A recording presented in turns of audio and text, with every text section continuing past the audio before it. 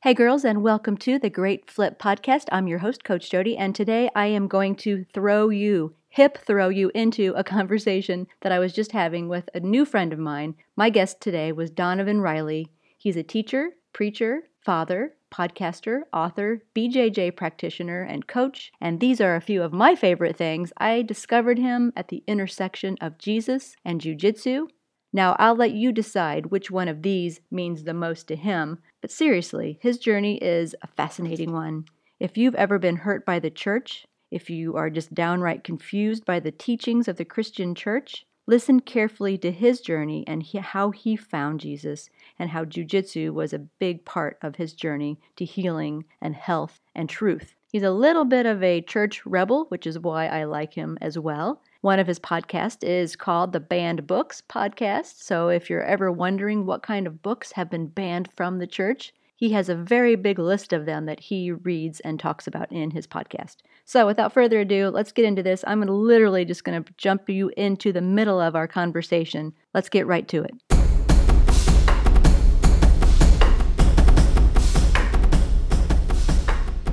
Wait a minute, I forgot to introduce The Great Flip. Welcome to The Great Flip. If you've never been to The Great Flip podcast, thank you for coming, and I'm glad that we can connect what I'm doing for girls and faith and jiu-jitsu and what Donavon's doing for the church at large and in his ministry have come together. But real quick, The Great Flip is online self-defense and life skills for girls ages 6 to 18. Girls have the opportunity to learn self-defense inspired by Brazilian jiu-jitsu. I found myself as a mom with 2 daughters wanting to bridge the gap between I've never learned self-defense, but I know it's valuable. My husband and I want to give this to our daughters. And the crazy people like Donavon, people there are sometimes absolutely insane and love the sport, love jiu-jitsu. And how do I bring those two worlds together? Because when I went in, it was very intimidating as a mother and with my 2 daughters. But I kind of went crazy, went little Donavon Riley crazy and fell in love with it. But I want to bring that type of love and passion to more girls. It's still a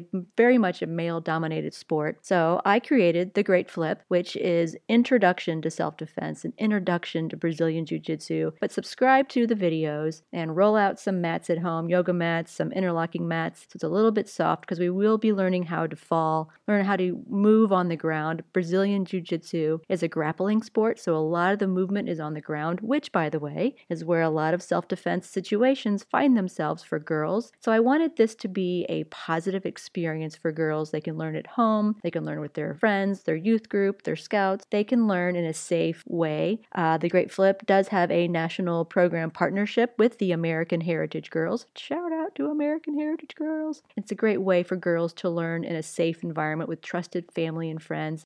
TheGreatFlip.com offers nutrition and faith-based motivation for our daughters. So I have always been seeking people who can best communicate the good news of Jesus Christ, the gospel of Jesus Christ, and help our girls understand how much God loves them and pours grace out onto them daily. So when the podcast is done, be sure to check out thegreatflip.com and share it with the favorite girls and ladies in your life. And here we go to the conversation between Donavon and I. Share your journey to those mats. You know, you have your faith mat and you have your jiu-jitsu mat. So share that journey again on how those places have collided. Right. Well, the two-pronged question, right? Two-pronged attack here. So first, the faith part of it, because that came first. That I was born into an atheistic household. My dad did 2 tours in Vietnam. He's a Vietnam vet. First tour as infantry, second tour as a long-range reconnaissance patrol, LRP, which is they were soldiers who were dropped behind enemy lines to do scouting and other things. And so when he came back from Vietnam, as one veteran I've listened to said, thousands and thousands of young men died in Vietnam, and the rest that died came home. And so my dad came home, but he was dead inside. And before he went to Vietnam, he was an artist. He was a church musician. He played the piano at his local Methodist church on Sunday mornings. And he was a poet, and he had aspirations to be an artist or a musician or something along those lines. And then when he came back from Vietnam, that was gone. His faith was gone. He didn't believe in God anymore. Or at the very least, I compare him to Ivan Karamazov in Dostoevsky's novel, The Brothers Karamazov, that in that novel, Ivan isn't an atheist in the sense of he does not believe there's a God, but rather he does believe there's a God but based on what he has witnessed in the world and how we treat one another as human beings, he cannot accept God as God because of the violence and the conflict and the tragedy. And one of the analogies that Ivan uses is when, and this is set in Russia in the 1800s, you would have wealthy men, wealthy landowners who would go out hunting, and sometimes for fun, they would hunt for people. They would hunt for peasants. And then they would let their dogs tear women and children apart for their entertainment. And so Ivan's then justification for, as he says, turning in my ticket and saying, it's not that I don't believe in God, it's just that I'm returning my ticket. I don't want to believe in a God that would let that happen. And I think that's very much my father's experience also, because in the first day that they were on the ground in Vietnam, in the first battle, his whole company of 100 men were completely wiped out by the end of the day, and he was the only survivor. And so to have your best friend vaporized in front of you by an explosion, and to watch everyone around you die, and to take shrapnel damage and to be severely wounded and yet live, and then be sent back and told, you still have X number of months to go. I think that destroyed his faith, it destroyed his belief, both in God and humanity, I think, because when he came back, like I said, he was very much dead.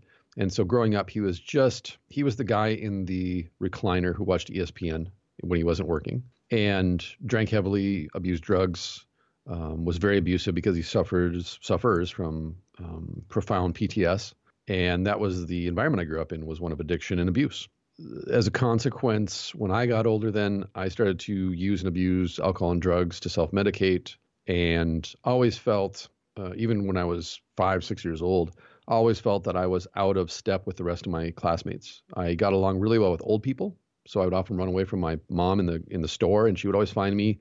She would look for the old person, and then because she knew I'd be sitting next to that person. And as my mom tells it, I would have 1, 2, or 3 hour conversations with old people while she was shopping. And from the time I was 3, 4 years old, I would just sit and talk with old people, or I would have relationships with people that are younger than I am. But I've never really gotten along with people in my own peer group, to this day even. And so growing up, I had that, the abuse part of it, the addiction aspect, and then also feeling like I was out of sync. I was out of step with everyone else around you. I didn't feel like I thought the same as everybody else, wasn't interested in the same things as everybody else around me. And so I always felt alienated. We moved a lot. We never lived anywhere longer than 4 years because my dad was a teacher. And because of his alcoholism and addiction and the PTS, he was not able to maintain a steady job for very long. Ironically, wherever he taught, he was the teacher of the year. He was voted by the students as teacher of the year. So when he was teaching, the person that he projected himself to be, exemplary and praiseworthy. But then when he would get home, he'd take the mask off, and then it would all come out on me and my mom. And so when I got old enough, I just got out of the house as quickly as possible. And like I said, abused alcohol and drugs myself, and everything that goes along with that, the people that you attract then, and the friendships, if you want to call them that you develop and so forth, that all revolve around addiction and partying. And so along with that, then I was an atheist because I was raised by atheists, and looking at my life, I didn't have to look very far to say, well, obviously there's no God because look at my life. And yet there was something about, whether it was the way that I was wired or like I said, out of step, I constantly kept coming back to the question of what's the point though?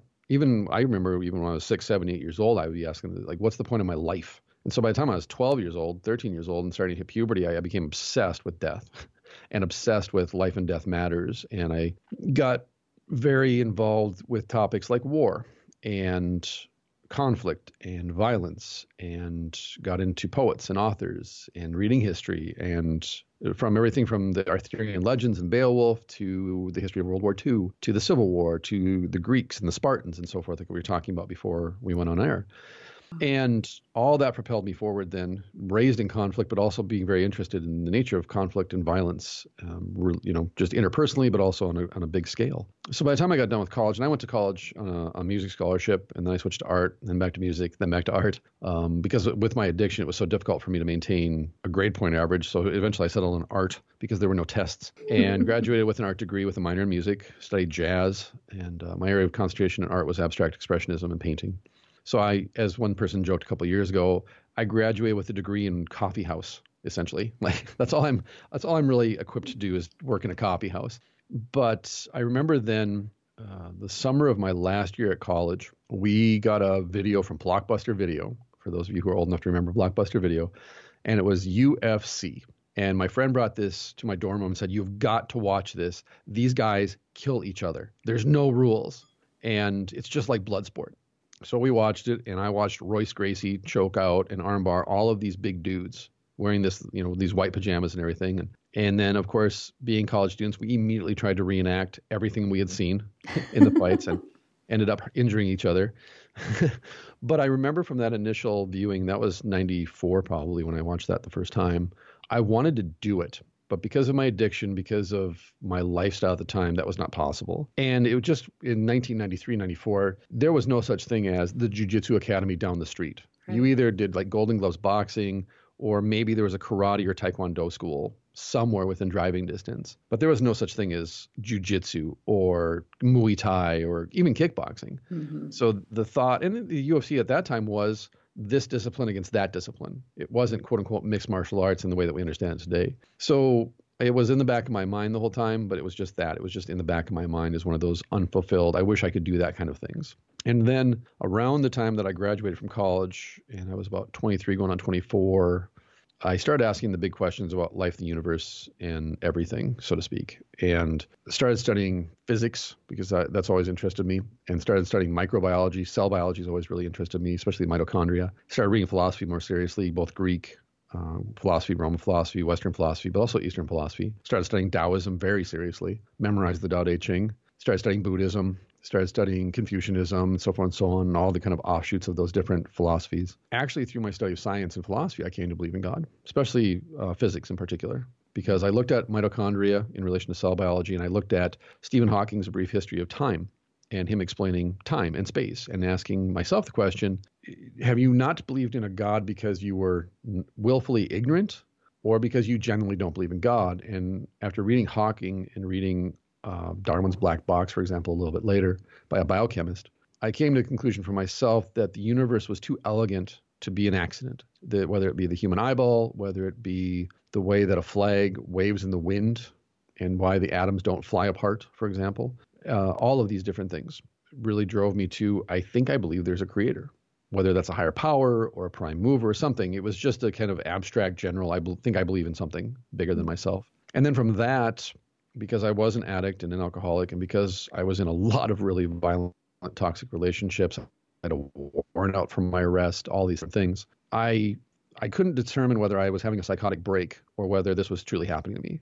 It was confusing. So I pursued studying various religions to figure out which God I believed in. So I read the Quran, I read the Torah and Midrash, Jewish commentary, I read the Bhagavad Gita, the Tibetan Book of the Dead, the Egyptian Book of the Dead. I read everything I get my hands on. I studied books on witchcraft, folk religions, everything. And finally, lastly, I bought a Bible because I'd grown up around Christians and I had no desire to be a Christian or read their Bible. I felt that they were, at the time, I thought they were very juvenile, ignorant people in denial about reality. And so why would I want to follow their religion? Finally did that, and long story shorter, I came to the conclusion that all of the religious books I read taught the same basic theology, which was there is a God or a goddess or gods. They created us to be their servants. They put us here on earth to do that.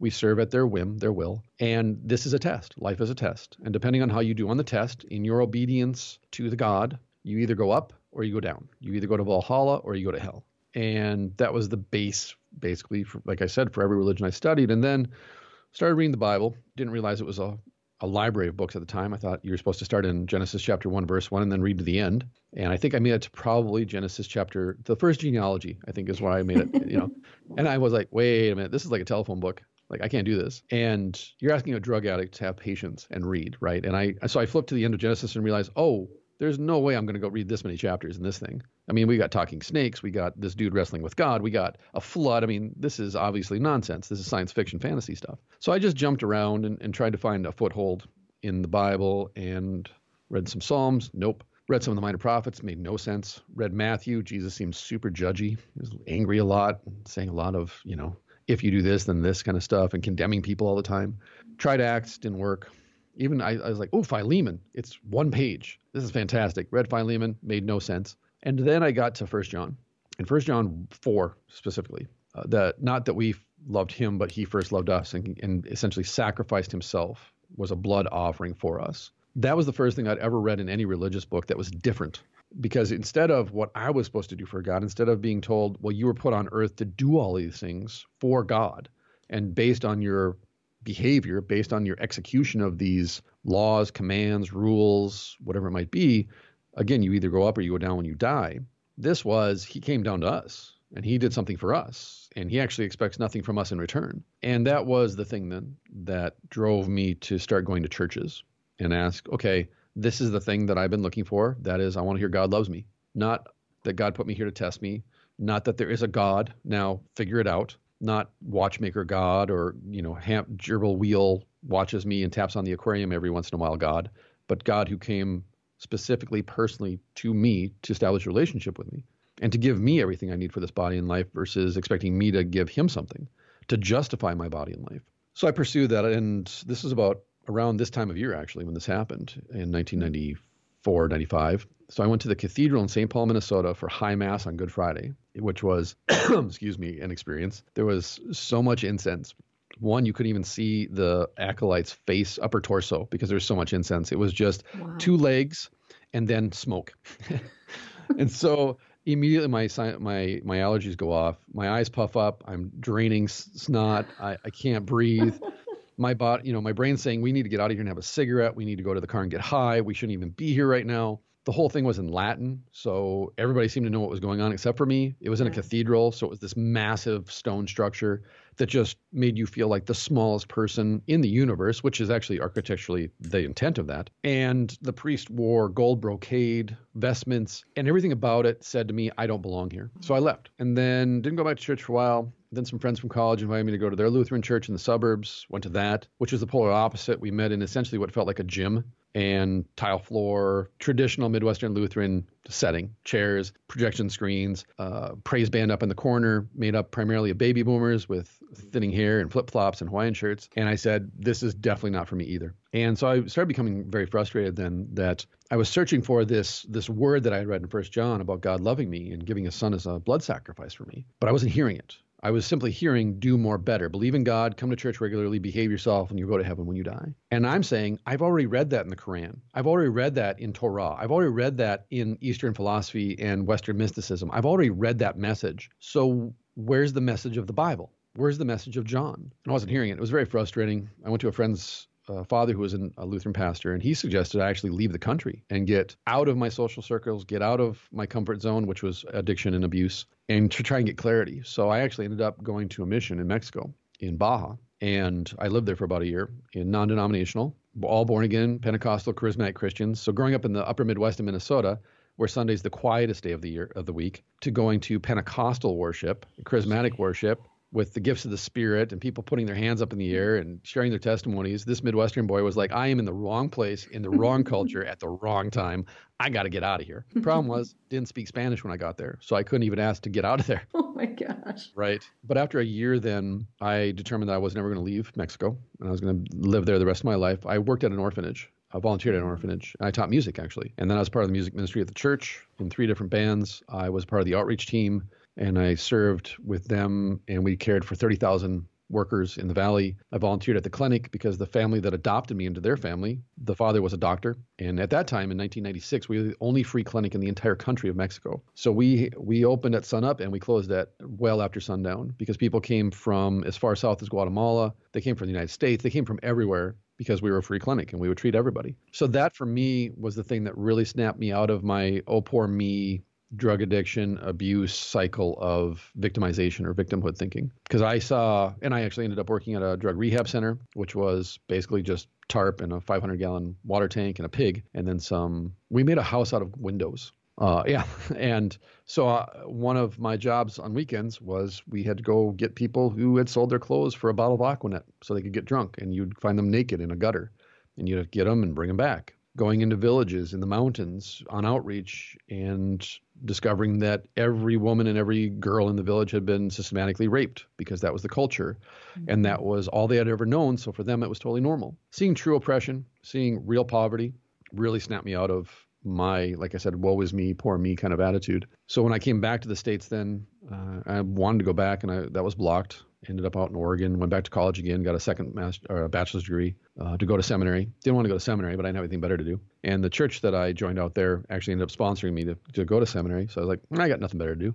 So I went, and that's when I met my wife, and we got married, and then went to seminary, and then got to seminary and decided wasn't for me, was going to drop out. A professor talked me into staying, getting my academic master's degree, got it, was going to leave, got talked into doing my PhD in church history and Reformation studies. So I wrote my dissertation on Martin Luther and the Reformation, and then was going to go teach. And then I'm always the square peg that gets screwed into the round hole, so to speak. I am one of the misfit toys. So after 10 years of running away from ministry, I actually ended up becoming a pastor.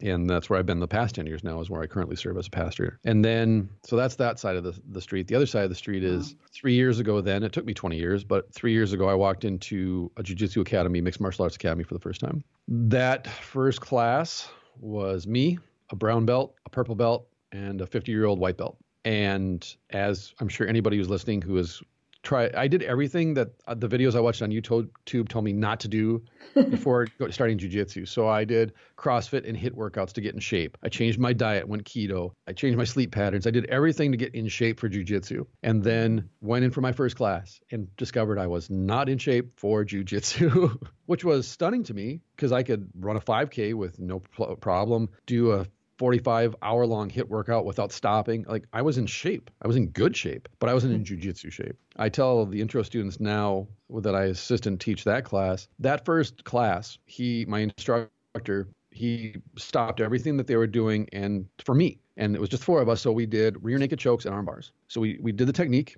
and then we did the technique drill. And I did what you're not supposed to. I spazzed out and I'm grunting and making noises and straining and sweating and feeling pretty good about myself, actually, especially when I rolled with the 50-year-old. I was escaping sometimes from his grips and getting out. And then my instructor says, okay, let's take a break and then we'll roll. And I said, wait, what? What do you mean roll? That's the class, right? He's like, oh, no, we haven't even started yet. And I'm quivering. I can't feel my forearms. My hands have no feeling in them because they're oxygen starved. My brain is completely overloaded. And now I have to do 30 minutes of what do you call that? Rolling? What's rolling? Mm-hmm. And then so the brown belt, the purple belt, and then the white belt rolled me for 30 minutes in rolling. And I walked out feeling like I'd just been hit by a truck. Especially my chest. I felt like I had actually been in a car accident and the steering wheel had been driven into my chest. I got home, I laid down on my bed, I put a heating pad on, and I said to my wife, I'm probably not going to be able to move for the rest of the day. And she goes, so it was that bad? Actually, I drove home with my wrist because I couldn't actually wrap my fingers around the steering wheel either. And I got home and thought to myself, if I can do this twice a week, that's all I want. That's my goal, is to be able to do this twice a week. That's my long-term goal. After my first class, my long-term goal was I just want to make it to 2 classes a week. And yeah, that was the thing, is it took me 20 years to get there. But after that first class, I knew this is my jam. This is my thing. And no matter where, much like when I discovered Martin Luther on the theological side, and when I read him for the first time, I said, wherever you want me to go, I'll follow you. After that first jiu-jitsu class, I said the same thing to jiu-jitsu. Wherever jiu-jitsu wants me to go with it, I'll go with jiu-jitsu. Because unless you've done it, you can never understand what it does to you, especially for those of us who don't think of it as a hobby, so to speak, as much as it's an obsession. It's the cliche, right? It's not a hobby. It's a lifestyle. Mm-hmm. For me, it is. It immediately became a lifestyle because, well, one, I was 45 when I started, and my 45-year-old body does not react the same way my 25 or 35-year-old body reacts. And so I have to be very smart about how I treat myself and how I roll and everything that goes with it and how I train. But from that initial class, like I said, almost 3 years ago now, I then ended up starting Muay Thai and kickboxing and wrestling mixed in, peppering that in. I went from 1 class to 2. Now I train 5 days a week, 12 or more hours a week, assist and teach Muay Thai and intro to jiu-jitsu class. My 4 kids are involved with jiu-jitsu now. My 16-year-old son, my 12-year-old daughter, my 8-year-old son, and my 6-year-old son. My baby's 1 and change. And we actually bought mats and we have them set up at home in one room, and we call it the rolling room, formerly the study. And we just put her on there to sleep, to take naps, because we assume that she'll just absorb the jiu-jitsu vibes off the mats themselves. So she'll just, by the time she's 5, she'll be a 2-time no-gi world champion probably. Right, of course. That's what we hope for. Okay, I have to back you up just a minute. So Yes, you ma'am. just described like the most awful, torturous, miserable experience ever, referred to as your first jujitsu experience. And then you went Right. from, oh my gosh, I love it. It's changed my life and I want to do it every Right. day. So go back Sure. I'm totally with you, but Yeah. try to explain. And then I'm going to ask you about your kids and their experience too. But how was that first day of laying on your back with the heating pad on your body? So amazing that you're like, I'm going to go back and do this for the rest of my life. Right. So this overlaps actually with with your two initial questions because of the way that I grew up and the dynamic of our family, especially in the context of addiction and abuse. I grew up afraid from the earliest that I can remember, and good, bad, or indifferent. I'm cursed with a mind that's like a prairie fence. It catches everything. It doesn't let anything go. So I remember things from when I was 2 or 3 years old. Still, as early as I can remember, I've known fear, whether on an emotional level or what in being able to express it. But I've always been afraid. I was afraid of my dad. I was afraid of my uncles who physically abused me. I was afraid of my grandma's husband, who was an abusive alcoholic who abused me. And so I was always afraid. And then, like I said, we moved around so much. I was always the new kid. So I was afraid of my peers. I was afraid of being bullied. I was always a skinny kid. I'm still, as my friend described me the other day, you're tall and gangly. That's just who you are. And at 47, I can accept that grudgingly, but I'm still on the hunt for TRT. I figure at some point I'll qualify and then I can bulk up. But I've always been afraid. And I've been afraid of my girlfriends leaving me.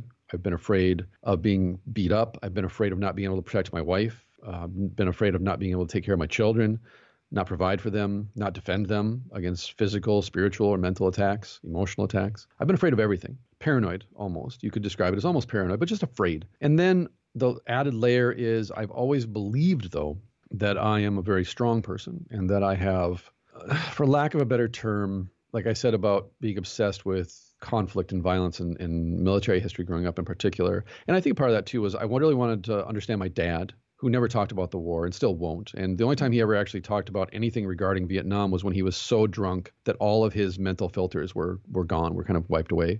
But I always felt that I was not a coward, or at least I wanted to believe I wasn't a coward. I wanted to believe that I was a strong person in the sense of being a fighter, being a warrior. But I was always afraid. So I was always afraid to prove myself. So most of the time I would just lie. So I'd either lie about who I was and say, well, I'm a brown belt in Taekwondo. When I got to college, I'd lied about it and be like, I'm a brown belt in Taekwondo. So people would leave me alone and not pick on me at parties and stuff like that. Or when I was in high school, like I wrestled in elementary school because my dad was a wrestling coach, high school wrestling coach. So when I got to high school, I just said, yeah, I wrestled. I've been a wrestler for a long time. So if I couldn't basically kind of deflect and distract people and provide cover for that, I was the class clown then. And I found that getting in trouble and being not only the class clown, but the rebel in class also then got me street cred with people that could protect me from the bullies. And so I was in sports, but I was also hanging out with the burnouts, the juvenile delinquents, and I was involved in Dungeons and Dragons and fantasy type of stuff. But at the same time, I was over here involved in band, and I was trying to involve myself in everything, so I had cover from everybody, so that I couldn't be picked on by any one group, even into college. So I was always afraid. That's also then what motivated me to be such a hard drinker and to abuse drugs and alcohol, especially painkillers like Percocet, Vicodin, and other things, opiates in particular. That's my addiction, is opioids. But always that dichotomy of I want to believe that I'm a brave person, that I'm a courageous person. I want to help people. I want to be that soldier. I want to be that warrior. I want to be that knight that I read about, that I idolize, that I want to live up to that ideal. But I'm afraid. It took me 20 years, not just to get sober and get my life straightened out, so I could actually be available to do jiu-jitsu or walk into a martial arts academy, but I had to overcome that fear. And it took me 20 years to open that door. It took me over a year to get myself worked up so that I could walk through that door. So when I walked through for that first class, I was terrified of what was going to happen to me, yet excited simultaneously, because here it was. I'm going to find out in the next hour whether I'm truly a coward, and I do have, in this whole time, I've had good cause to be afraid, or what I've always believed about myself will be true. But either way, in an hour, I'm going to find out who I really am at my core. And so it sucked, as I said, because you're loaded with information. People are crawling around on top of you, choking you, joint locking you, doing all of these things to you freely, it seems like. And the 50-year-old guy was smaller than me by 6 inches, weighed 30 pounds less than I do, I'm positive. And yet he had his way with me for the most part. Yet when I walked out, every muscle in my body starting to swell and become inflamed from trauma. At the same time, I survived. And I wanted to go back because that's what came out was, you're not going to make me quit. The only thing that's going to, in fact, my instructor just asked me this past week, we were talking after class, he said, how long do you think you can keep going at the pace you're going? And I looked at him, I said, until I break. So whether that's 50, whether that's 65, whether that's 80, I will do this until I'm broken, because that's the only way you're going to get me to quit. Because now I know who I am. And I know what I can do. And every time I walk on the mat, the mental strength, the physical strength, the emotional strength, the humility, the gratitude, the discipline, the character that jiu-jitsu instills in you, those kind of invisible, intangible things, invisible jiu-jitsu like Hickson Gracie talks about. Every single time I walk on the mat, I get more of that. And I tell people it's the most addictive drug I've ever taken in my life, because I would actually sell my drugs to do jiu-jitsu. And that's why, for me, that was also part of my sobriety, starting jiu-jitsu and pursuing combat martial arts to where I'm at now. And so, yeah, it was horrifying. It was terrifying because of you're shown you're not special and you're not strong. You're not as strong as you think you are, physically, mentally, or emotionally. You're not as smart as you think you are. And if you stay with this thing called jiu-jitsu, there's going to be more beatings. There's going to be more humbling. There's going to be more challenges. You're going to be overwhelmed. You're going to feel like you're riding a tidal wave on a little bitty surfboard. And most of the time, you're just going to be clinging to the surfboard. You're not even going to be surfing. And yet, if you stick with it, eventually you're going to surf that big wave, like all these other people are surfing this big wave. And then at some point in surfing that big wave, you're actually going to recognize that wave is information, it's data, it's techniques, it's everything that jiu-jitsu has to offer to you. If you stick with it and you eventually get to stand up on that surfboard called jiu-jitsu, you'll eventually start to look around at that wave. And all of a sudden now you start to be able to like pull things out of that wave as you're surfing it. And you'll get in that tube and you'll surf that tube and you'll grab information out of that tube, out of that wave. And that's what jiu-jitsu will do for you. But you got to stay on the board and you got to get back up every time you get smashed into the reef, and every time you're just about near get drowned. You got to get back up to the surface. You got to paddle back out, and you got to get back up and ride that wave, because that's jiu-jitsu. Is what you put into it is what you're going to get out of it. It's very merit-based. And so in a sense, it's the opposite of my Christian faith. Christian faith is based on the merit of Jesus. It's based on what he did for me, what he does do for me. That's the good news. That's the gospel, as we call it, that he freely forgives all of my selfishness. That's what sin is, selfishness, self-centeredness. He freely forgives that in his death and resurrection. He gives me true freedom to live my life now then, because I don't have to worry if God's going to judge me based on my vocational choices, my relationship choices, whether I'm selfish or selfless, whether I'm loving or hateful, whether I'm forgiving or unforgiving. Jesus' death on the cross on Good Friday for me is the center point of not only all of history, but of my entire, it's the identity that underlies my entire life. It's my identity. So set free then from having to worry about God's judgment, and set free from my neighbor's judgment, whether or not I'm good enough, or whether am I good enough as a husband? Do I measure up as a father? Am I worth anything as a pastor? All of that's wiped away by the blood of Jesus. And that sets me then free to go learn how to love my neighbor in the sense of, do I want my neighbor to have evil done to them? Whether it's my wife, my children, my congregation, or my neighbor. Can I take responsibility for my neighbor's well-being, physical, mental, and emotional? Even if that neighbor wants to do me harm and wants to do evil to me, can I take responsibility for that one who wants to hurt me? And that's what jiu-jitsu in particular and mixed martial arts has given to me, is this overlying confident in my skills and abilities that I've learned, but at the same time, humble, that I'm not more or less important than anybody else. I'm not special. My neck is as fragile to being strangled as anybody else's is. Mm-hmm. So therefore, I have confidence in what I know and what I don't know, but I also am humble and recognize in any given situation, things can be torn from you and taken that are out of your control, and you can't control that. So the dichotomy of combat martial arts is it teaches you how to fight so that you never have to fight. And that then also for my children growing up in the Christian faith and growing up on the mats, they live in these what we call the two kingdoms in the Lutheran tradition. You have the earthly kingdom in the sense of loving and taking care of your neighbor, being selfless, putting your neighbor first. But then in the right-handed kingdom, we call that the kingdom of heaven, salvation, stuff, Jesus stuff. They also are baptized children of God. They hear the good news that Jesus died for their sin, for their selfishness, and God doesn't count that against them anymore. So therefore, what do you do in that forgiveness? Well, you're free. You're free to serve your neighbor in love. You're free to take care of your neighbor, put your neighbor first, and be the best child you can be to your parents, the best classmate you can be, the best training partner, and know that even if you're not the best, even if you fail miserably that day, God's not judging you. So why are you judging yourself? And if you don't judge yourself and you're humble and accept, hey, you know what? I blew it there, or that wasn't my best, or I'm sorry, I let you down. You can own it and say, hey, yeah, that was on me. I can own that. And then that sets your training partner or your fellow student or your siblings free to take responsibility for loving you and taking care of you. But for us, then that's both the dichotomy and the overlap of faith and jiu-jitsu.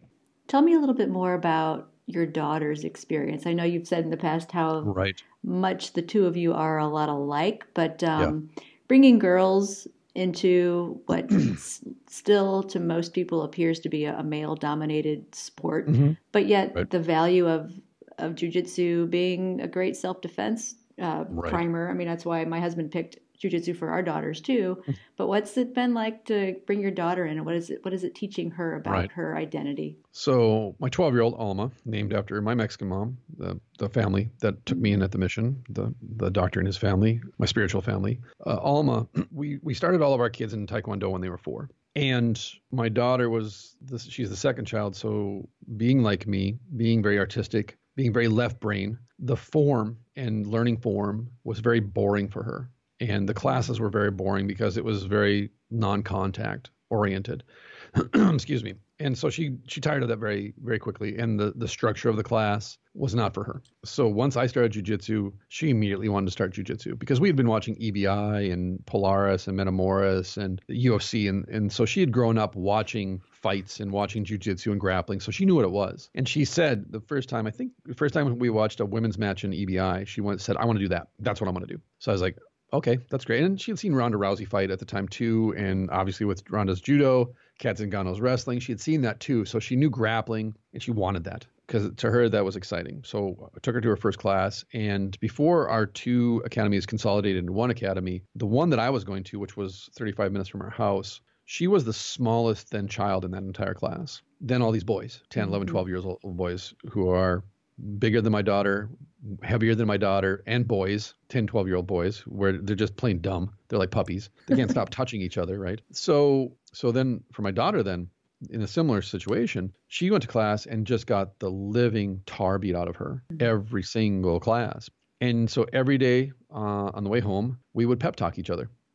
That's what we would do, was encourage. And I would just tell her, hey, how'd class go? And she'd lay it out for me and she'd bite her lip and try not to cry. And I'd say, you know what? Same thing happened to me in class. Here's what happened to me. And we just build each other up so that by the time we got home and people would say, well, how was class? It was good. It was good. It was hard, but it was good. Right. But her attitude was, you're not going to make me quit. You're going to have to break me. Wow. And especially for a 10-year-old girl, just a 10-year-old in general. I shouldn't say a 10-year-old girl, just a 10-year-old in general to have that mindset of like, you're not going to make me quit. I'm going to keep doing this. Of all the people that I've ever known, my daughters and my oldest, because of some stuff that happened when he was born, they're probably the 2 people in the world that I respect the most because of who they are as people. And also, I'm just amazed that they came from me and my wife, because my wife also was abused growing up, sexually abused, actually. And so coming from our backgrounds, to witness the kind of person that our each child is, we both sometimes still go, how the hell did this happen? Like how did this, like, this is a gift. Like, this shouldn't be happening because we're 2 very screwed up people. So how come our kids are so well adjusted? In fact, sometimes our oldest will scold us and say, knock it off. You did a great job. You're doing a great job. Stop apologizing. Stop asking if you can do anything better. And we're like, really? You know, really? So then when my daughter came to the other academy, now all of a sudden she was one of the older people in class, because most of the students in the academy, their parents wouldn't drive this is so sad, but they didn't want to drive an extra 20 minutes to the other class. So of the students that were in that original class that she went to, 2 or 3 made the trip over to the other academy. So now all of a sudden, instead of being the smallest and the littlest, she's now one of the oldest and one of the taller ones. And in between that, and then after we made the shift, a month later, she was in her first tournament. And again, my respect for her is incredible, because she got beat twice. And she smiled and hugged her opponent and trotted off the mat, bouncy, bouncy, bouncy, as my daughter does. There's my daughter in a nutshell. What do you want to be for Halloween? I want to be Lady Sif from Thor. Or I want to be a shield maiden from the show Vikings. But I want it to be pink and sparkly. That's perfect. That's my daughter in a nutshell. I want a sword, but it's got to have sparkles. So she's beautiful, but she will kill you. with a smile. So after the tournament and with the shift to the other academy, just her toughness, her mental toughness, and her ability to just get back up off the mat and say, you know what, I learned a lot and I'm excited for the next tournament. And then in her next tournament in the spring, she won her first match against a boy that was bigger than her, which was a huge deal for her. And then she lost her second match because she adrenaline dumped everything in the first match. So now this spring, coming up in another month actually, she's ready. She's already mentally preparing and physically preparing for this tournament now. So for her, simply put, when my daughter says no, whether she's 12, 22, or 52, I want her no to be no. And unfortunately, the world in which we live in is violent and it's not fair, especially for women. And I know we live in this bubble of safety in the United States where we lie to ourselves and say, well, the things that happen to women in other countries can't happen here or don't happen where I live. That's a lie. Mm-hmm. My wife growing up in the suburbs being sexually abused by her father and uncle proves that. We may be better at covering it up, and maybe the media doesn't cover it as it should, but violence towards women, as I said to you when we previously talked, I stopped counting at basically 27, 28. I quit counting how many girls and women I knew who were either date raped, molested, or just raped. Mm-hmm. I can't keep count, especially once I lived in Mexico. So it's a reality.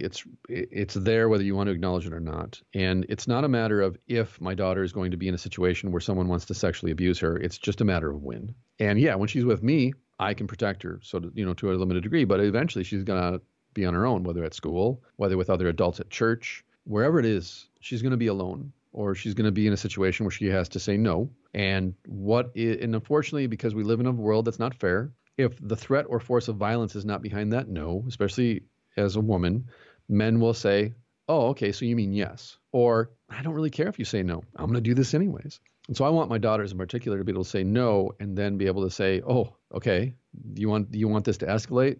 Fine. I'm going to take responsibility for you because you're being irresponsible, immoral, and evil, possibly. Mm-hmm. So I'm going to take responsibility for you right now and stop you from doing something to me and hurting yourself at the same time. And if I have to choke you unconscious and hold you until the cops come, then that's what I'm going to do. But like I said, it's not just the physical technique that matters to me. It's also the mental and emotional strength and the discipline that comes from jiu-jitsu that my daughter, as her teachers have said at school, as school administrators have said, as people at church have commented, what did you change about the way that you guys raise your kids? Because your kids are the most caring and compassionate, the most respectful and humble. They're always taking care of other people. They're always asking if they can help. And it's jiu-jitsu.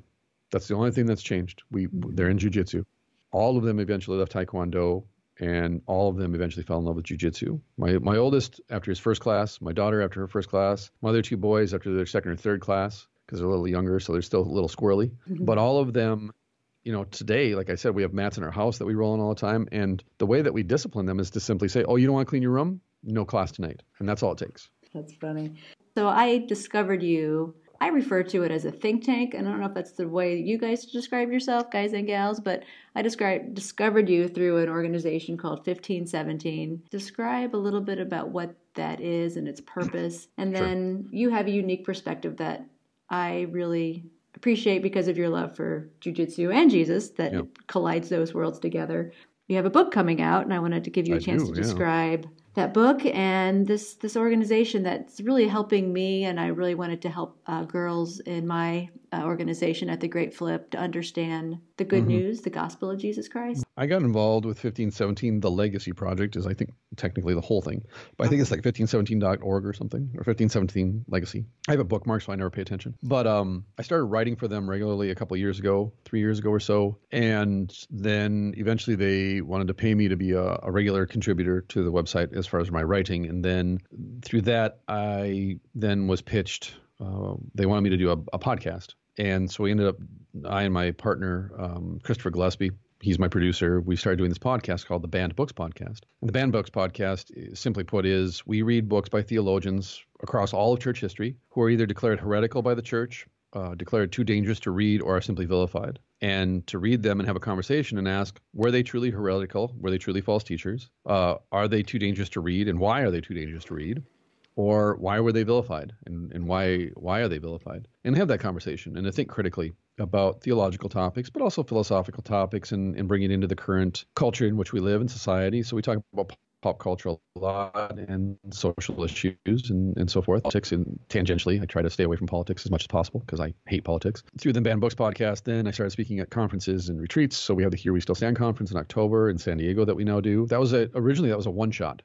We were just going to do it. And then everyone who attended insisted that we do it again. So we did it last year, the second one. And then this year we sold out within, I think, like a month and a half of opening registration for the third one. That is to say, for myself, the reason I got involved is because what we're doing, all of us, is to present Reformation theology, in particular Reformation Lutheran theology, because that's our wheelhouse as Lutherans, and to present the Reformation Lutheran confession of the Christian faith in such a way to say, hey, this isn't quote unquote Lutheran theology, this is Christian theology. It just happened to come through this guy named Luther, who was then excommunicated in 1521 by his pope. And then the term Lutheran was used as a pejorative, in the same way Christian was used by the Romans and Greeks as a pejorative, as an insult. Lutheran was considered a curse word at the time. Essentially, Lutheran means not Christian, not Catholic. And it wasn't until 1531 that they finally just said, you know what, fine, we accept it, we're Lutherans. Because they were calling themselves evangelicals or Catholics, but then other people took over the term evangelical who went beyond what the Germans were teaching, the Reformation. Martin Luther was German and his colleagues. And yet on the other hand, too, the Catholics, the Roman Catholics, were called Catholics. And so they're kind of stuck between, well, we can't say we're Catholic because people confuse us for being Roman Catholic papists. And we can't call ourselves evangelicals because now these people are taking over the evangelical thing. And well, we're not with them because they reject original sin. They don't believe that, they believe we have free will in regards to our salvation. We can actually save ourselves in a certain way. And they reject baptism and the Lord's Supper and the forgiveness of sins as being actually effective. Like they don't actually do what Jesus says they do. They are just kind of like, here, you're baptized, now do something with this. Or Jesus died for your sin, now go do something to show him that you're grateful and thankful so that when you die, you get rewarded with heaven. So for us then, like I said, I didn't grow up in the church and I wasn't Lutheran. I'm Lutheran by conviction. I'm Lutheran because I read Luther. So I came into the world as a Christian in the non-denominational West Coast Christian field. I was Vineyard and Foursquare and all that. So I know what it's like to walk through the valley of the shadow of works righteousness and that treadmill of Christianity of do more better. Again, believe in God, go to church on Sunday and behave yourself and you'll go to heaven when you die. I've been on that treadmill and I know how exhausting it is. I know how terrible it is in the literal sense of that word, that you don't know on a daily basis what your relationship to God is. You don't know what his attitude towards you is because where's Jesus, right?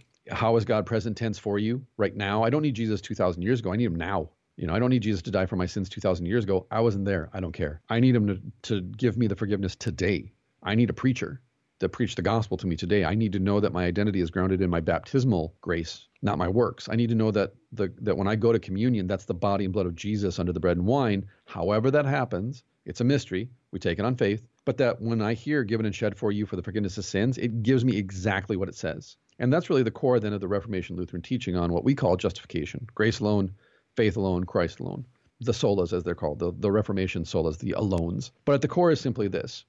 Jesus died for your sin. He sends you a preacher to declare that to you in the present tense, to baptize you, to commune with you, to feed you on his body and blood, to give you faith, to give you love, to give you everything that you need for this body and life, to serve you, actually, not to serve him, so that you can go serve your neighbor, actually. God doesn't need you to love him. He needs you to love your neighbor. And we always get that confused because we want to make Christianity and just every religion into something we do for God. As I said at the beginning, we want to make it this big sacrifice that we offer up to the gods to go, hey, is this good enough? And hopefully they say yes, but we won't know until we die. So we're essentially living in purgatory on earth then, because we believe God loves us, but we're not sure, and we won't know for sure until the last judgment, which, to be blunt, sucks. And there's no peace in that. There's no comfort in that. There's just the treadmill. And depending on the day, your treadmill either gets turned up to 10 or it gets turned down to 2. You're either walking really fast or you're sprinting, but you're stuck on this treadmill. And if you stop the treadmill and get off, well, God's going to send you to hell. What kind of a life is that? What kind of faith is that? Why go to church then? Well, you have to. It's an obligation. Well, why believe in God then? Well, you have to. It's an obligation. Why do anything? You have to. It's an obligation. You do want to go to heaven when you die, don't you? You don't want to go to hell. I mean, that's terrible. Well, yeah, okay. So we don't truly love in freedom then, and we don't forgive one another in freedom. We do it because we're obligated, because we're afraid of hell. And it's like the old saying, a lot of Christians back their way into heaven because they're afraid of the fire of hell. And that's what the Reformation destroyed through the recovery of the gospel of Jesus Christ. So for us at 1517, we don't care what denomination you are. We don't care what religion you are. We don't care if you have no religion.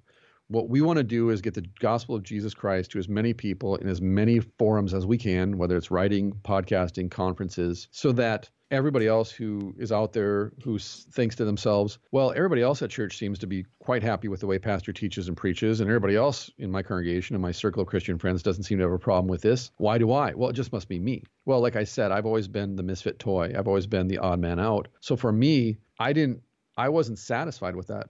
I was always the one who was like, nah, there's got to be something else. There's got to be more. I can't be the only one here. At one point when we were first married and I was at seminary, my wife and I attended over 50 churches just to find the gospel, just to find a pastor who would pastor us, just to find a congregation that would actually accept my confession of sin. I'm a drug addict and alcoholic. My wife's been sexually molested. She's a victim of religious abuse even, which is actually worse than physical and sexual abuse in some ways.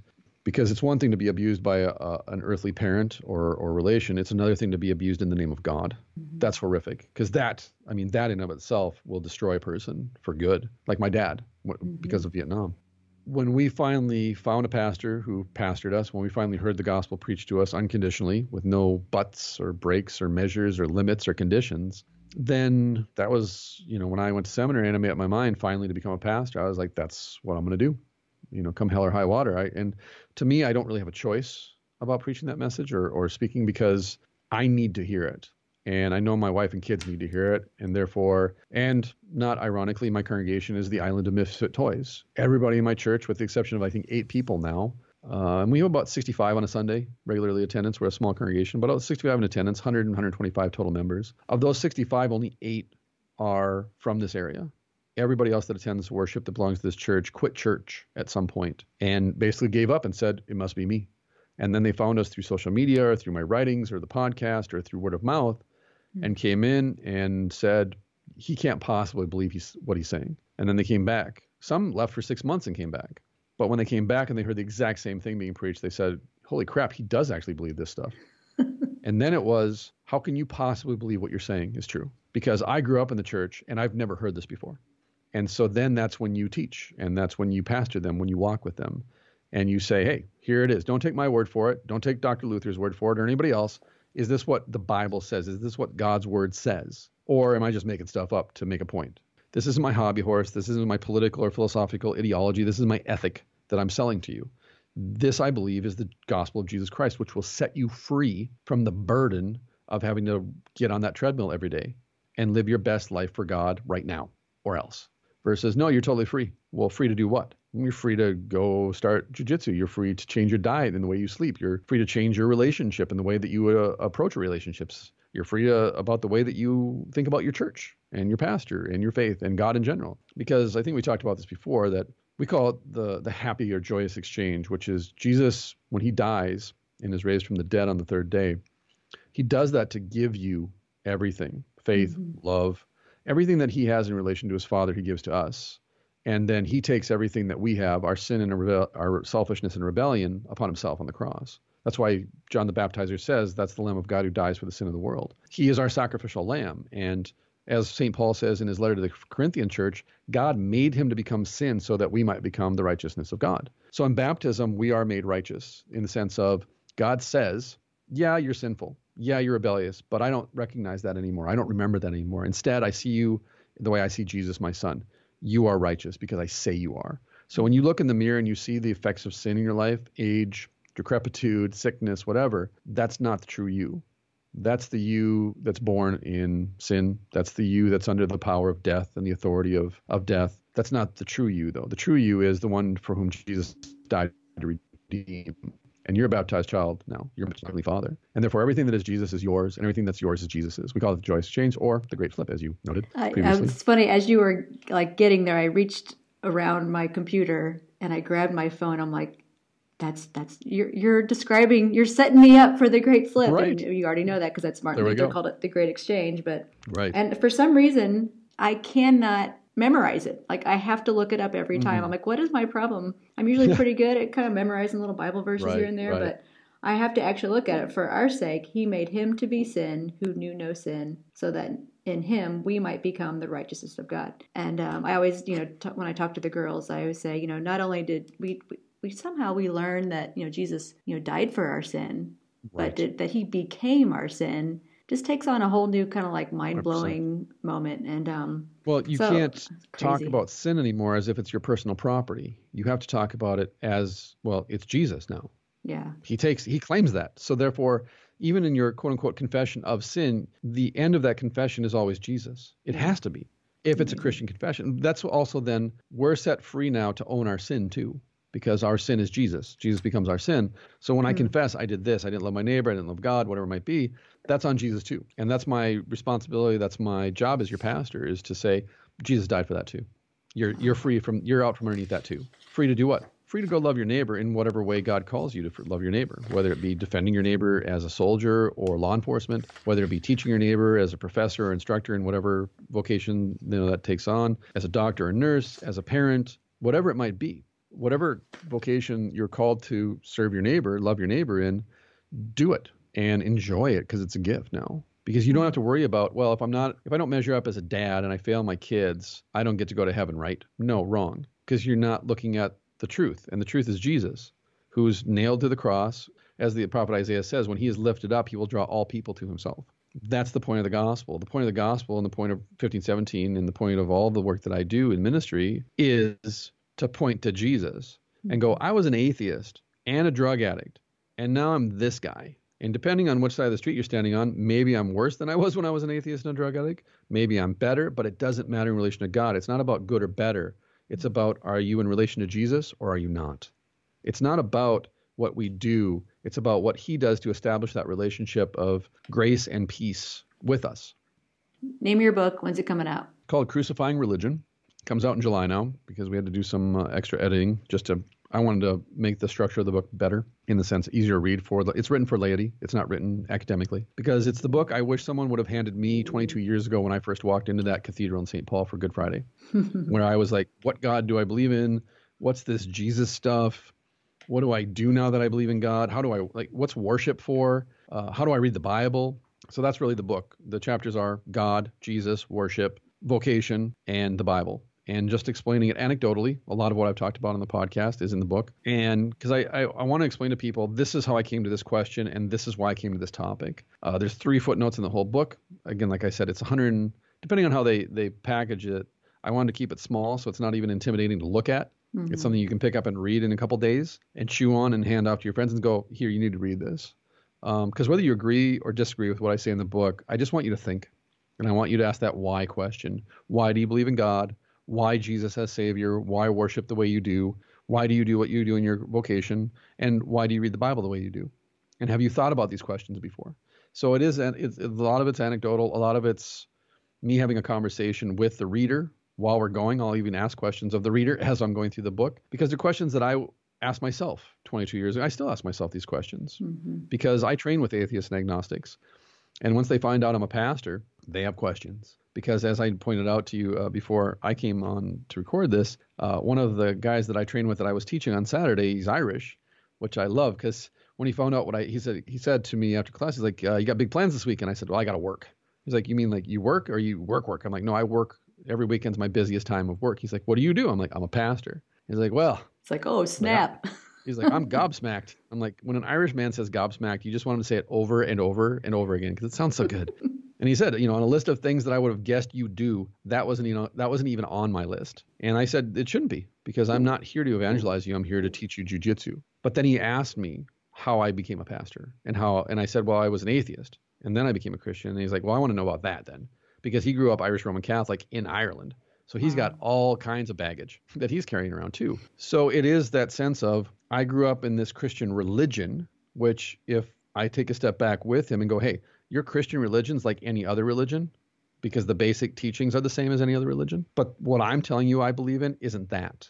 Do I pastor in a Christian religion? Yes. The church body, the institution that I'm attached to, is a religion, because it's not about grace. It's about self-preservation, as every institution is. But within the institution, within the church body in which I serve, there are pastors like myself who are preaching the gospel and clinging to that Reformation theology of justification, the joyous exchange, and all these things that we've been talking about. So it's not, well, you have to leave the institution. There's no such thing. You can't leave an institution for this pure utopian church or this pure utopian training academy, whatever it might be, the relationship. Those don't exist. So instead, you have to figure out, you have to play the game, as Jocko Willink says. And you got to figure out how to accomplish your mission by playing the game to the best of your abilities within this institution and its rules and norms.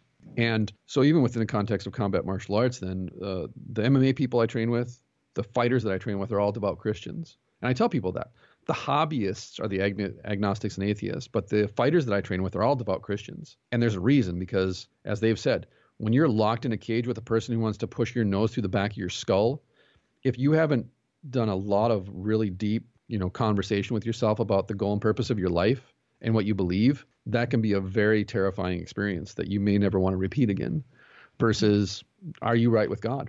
And do you know what your motivation is for stepping into that cage? And so they and I have a very theological conversation after class, whereas the atheists and agnostics, we have a very philosophical conversation that touches on theology, because they're more interested in how did you get from A to B to C. And so I do have atheists and agnostics who come to Bible study, and they do come to worship. One, because they want to engage in the conversation, and because I'm open to it, and I was an atheist, so I know where the motivation for their questions. I know where they're coming from. I can answer them sincerely and humbly, and I'm not trying to quote unquote convert them, because I don't believe that I can do that. That's all the work of the Holy Spirit.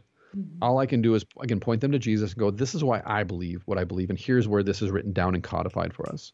And in that sense, I hope to create an opportunity to have the conversation, both, like I said, in an earthly sense around combat martial arts and loving your neighbor and what that means to love your neighbor in that forum, but then in a theological and a heavenly salvation sense of the reason that I can have this experience over here with Jiu-jitsu and Muay Thai is because I'm having this experience over here with the gospel of Jesus Christ. This sets me free to love and serve you over here and be the best teacher and the best training partner and just the best man I can be for you. And no, I'm not trying to be this to you to prove something to God.